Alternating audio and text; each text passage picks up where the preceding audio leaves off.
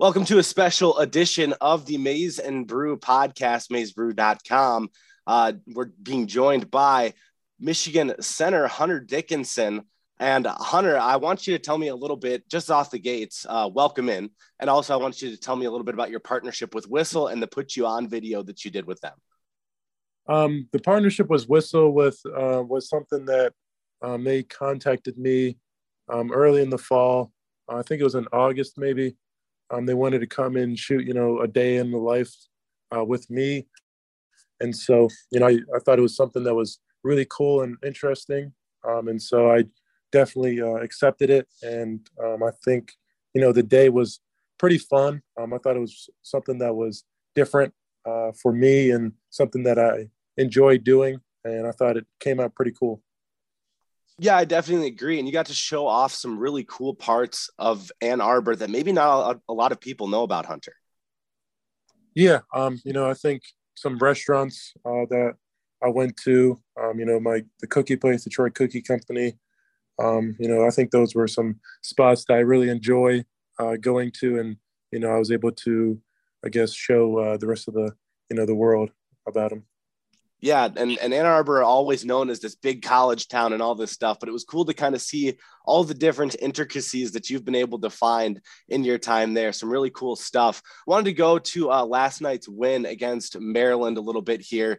And it seems like maybe, Hunter, you got a little bit of juice playing your, I guess, hometown, quote unquote, team.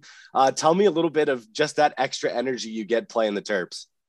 I think, it was just me, getting my first game back from having COVID. And so, I was excited to get out there and play with my teammates again. I was really disappointed not being able to play against Illinois with them. So for me, I was just really excited to get it back out there with my team and, get back in the win column. Yeah, you certainly had an impact. 21 points, 6 boards, 6 assists last night. You brought up the Illinois game. That's where I wanted to go with my next question here, because that was a huge rivalry last season. I think a lot of people thought the two of you were the best teams in the Big Ten.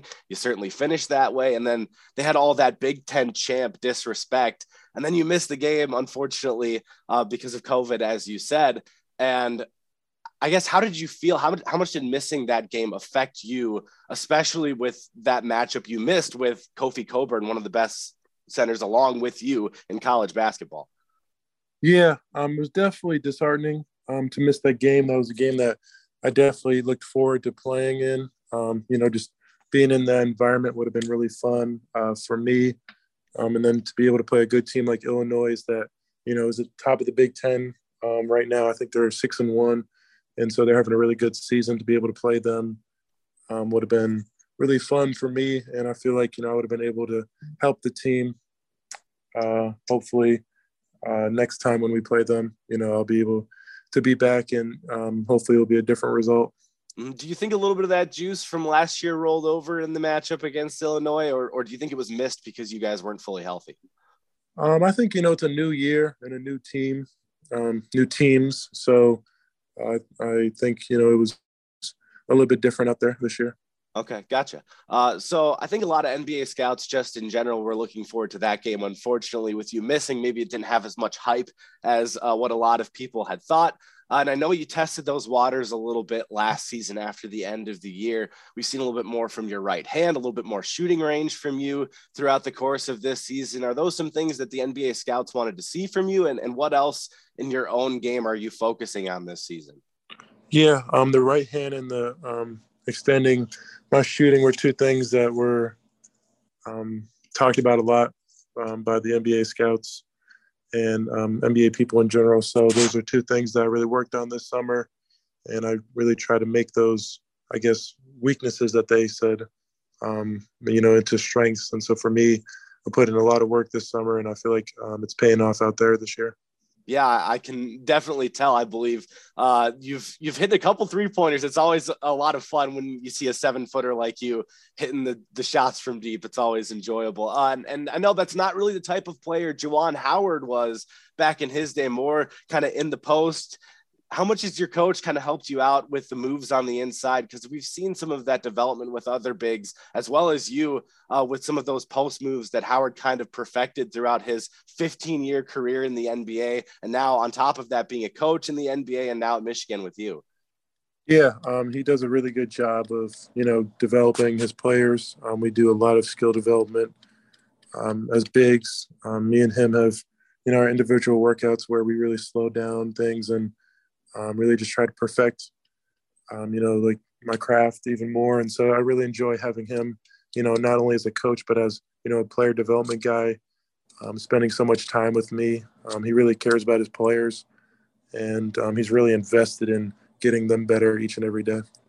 Talking with Hunter Dickinson here on the Amazing Brew podcast, a special edition with Dan Plucker. Wanted to ask about some of those freshmen that he brought in this year. His first full cycle as a coach, bringing in Musa, Caleb, Frankie, and Kobe Buffkin as well, all of them getting pretty significant playing time off the bat. How difficult has that transition been to a younger group this year after losing a veteran-led team last year with Sean D. Franz, Isaiah Livers, and Mike Smith departing to the NBA?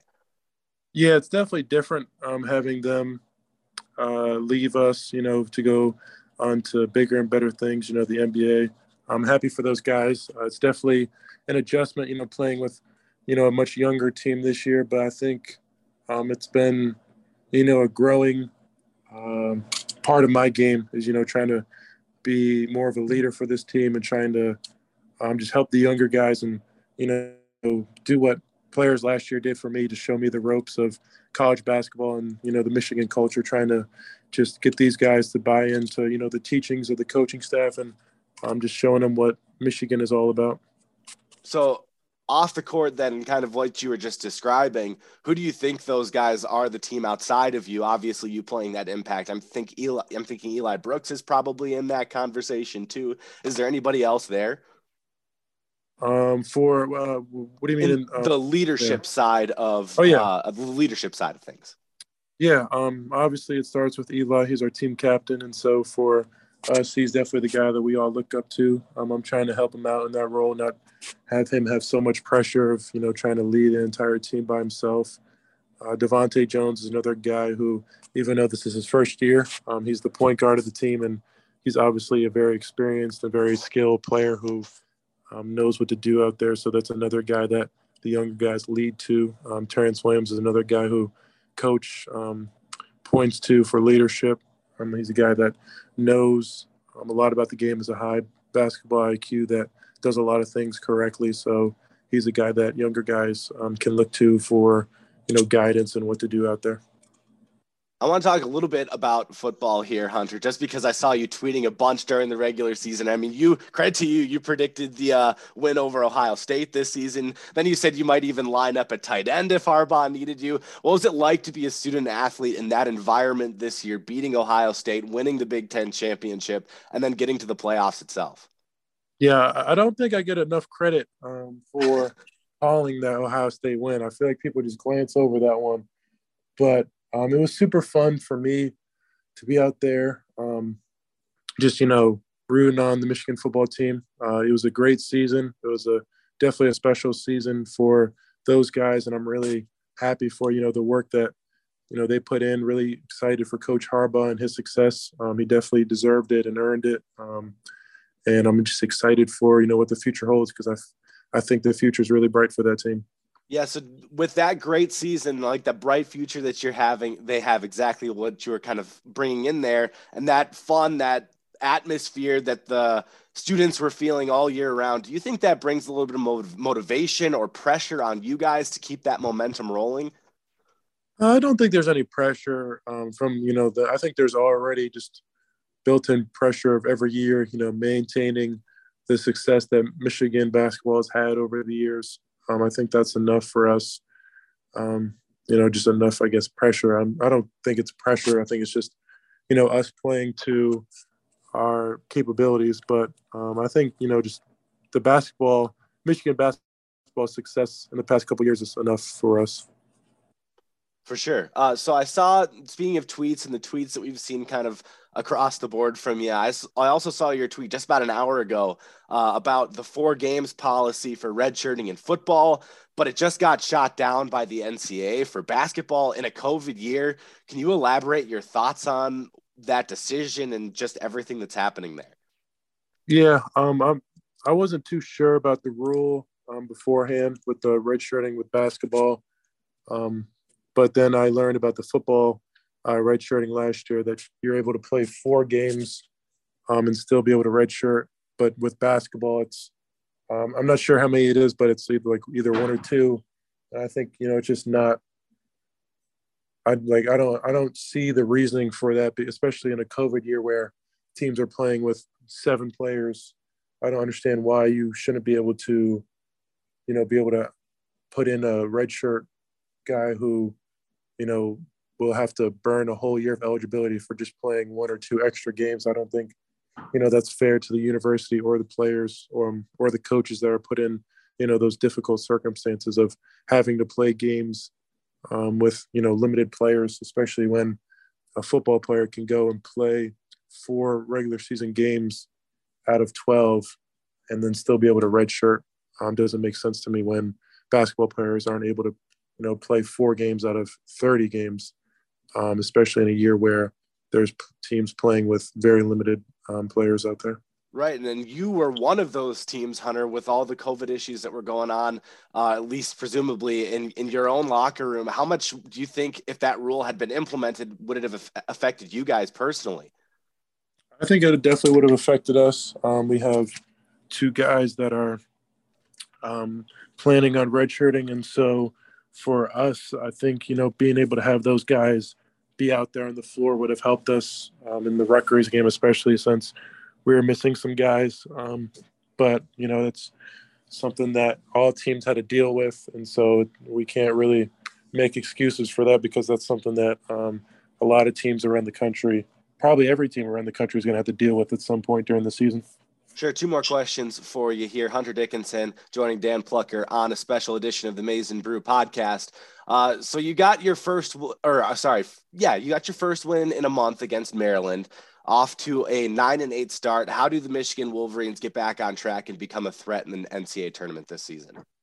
I think yesterday was a really good step in that direction. I think, I saw a lot of good things out there from my teammates, a lot of things that we can build on for the games coming up. We got a stretch of games that I feel like are really important for us that are almost must wins at this point for us, and that, we're going to come in with, a lot of, I guess, not pressure, but a lot of, urgency to try to win those games and get back on track for the rest of the season. All right, so I saw you're on Cameo on your Twitter page. You also have the Big Dickinson Energy merch out. What else are you doing for NILs, and where can people find some of your stuff? I got a couple deals with some local companies around here. One of them being the Jagged Fork. It's a breakfast place down near downtown Ann Arbor that I really enjoy going to. I go at least once a week, usually like twice a week. That's a spot that's really good, I feel like, in a place that I really enjoy going to. And, the people that work there and the owner is really good guys. So I really appreciate them. I got a couple other deals that are coming very soon. I got one with Topps, the card company, and then 2 other deals that will be announced soon. I think it's really been fun for me for NIL.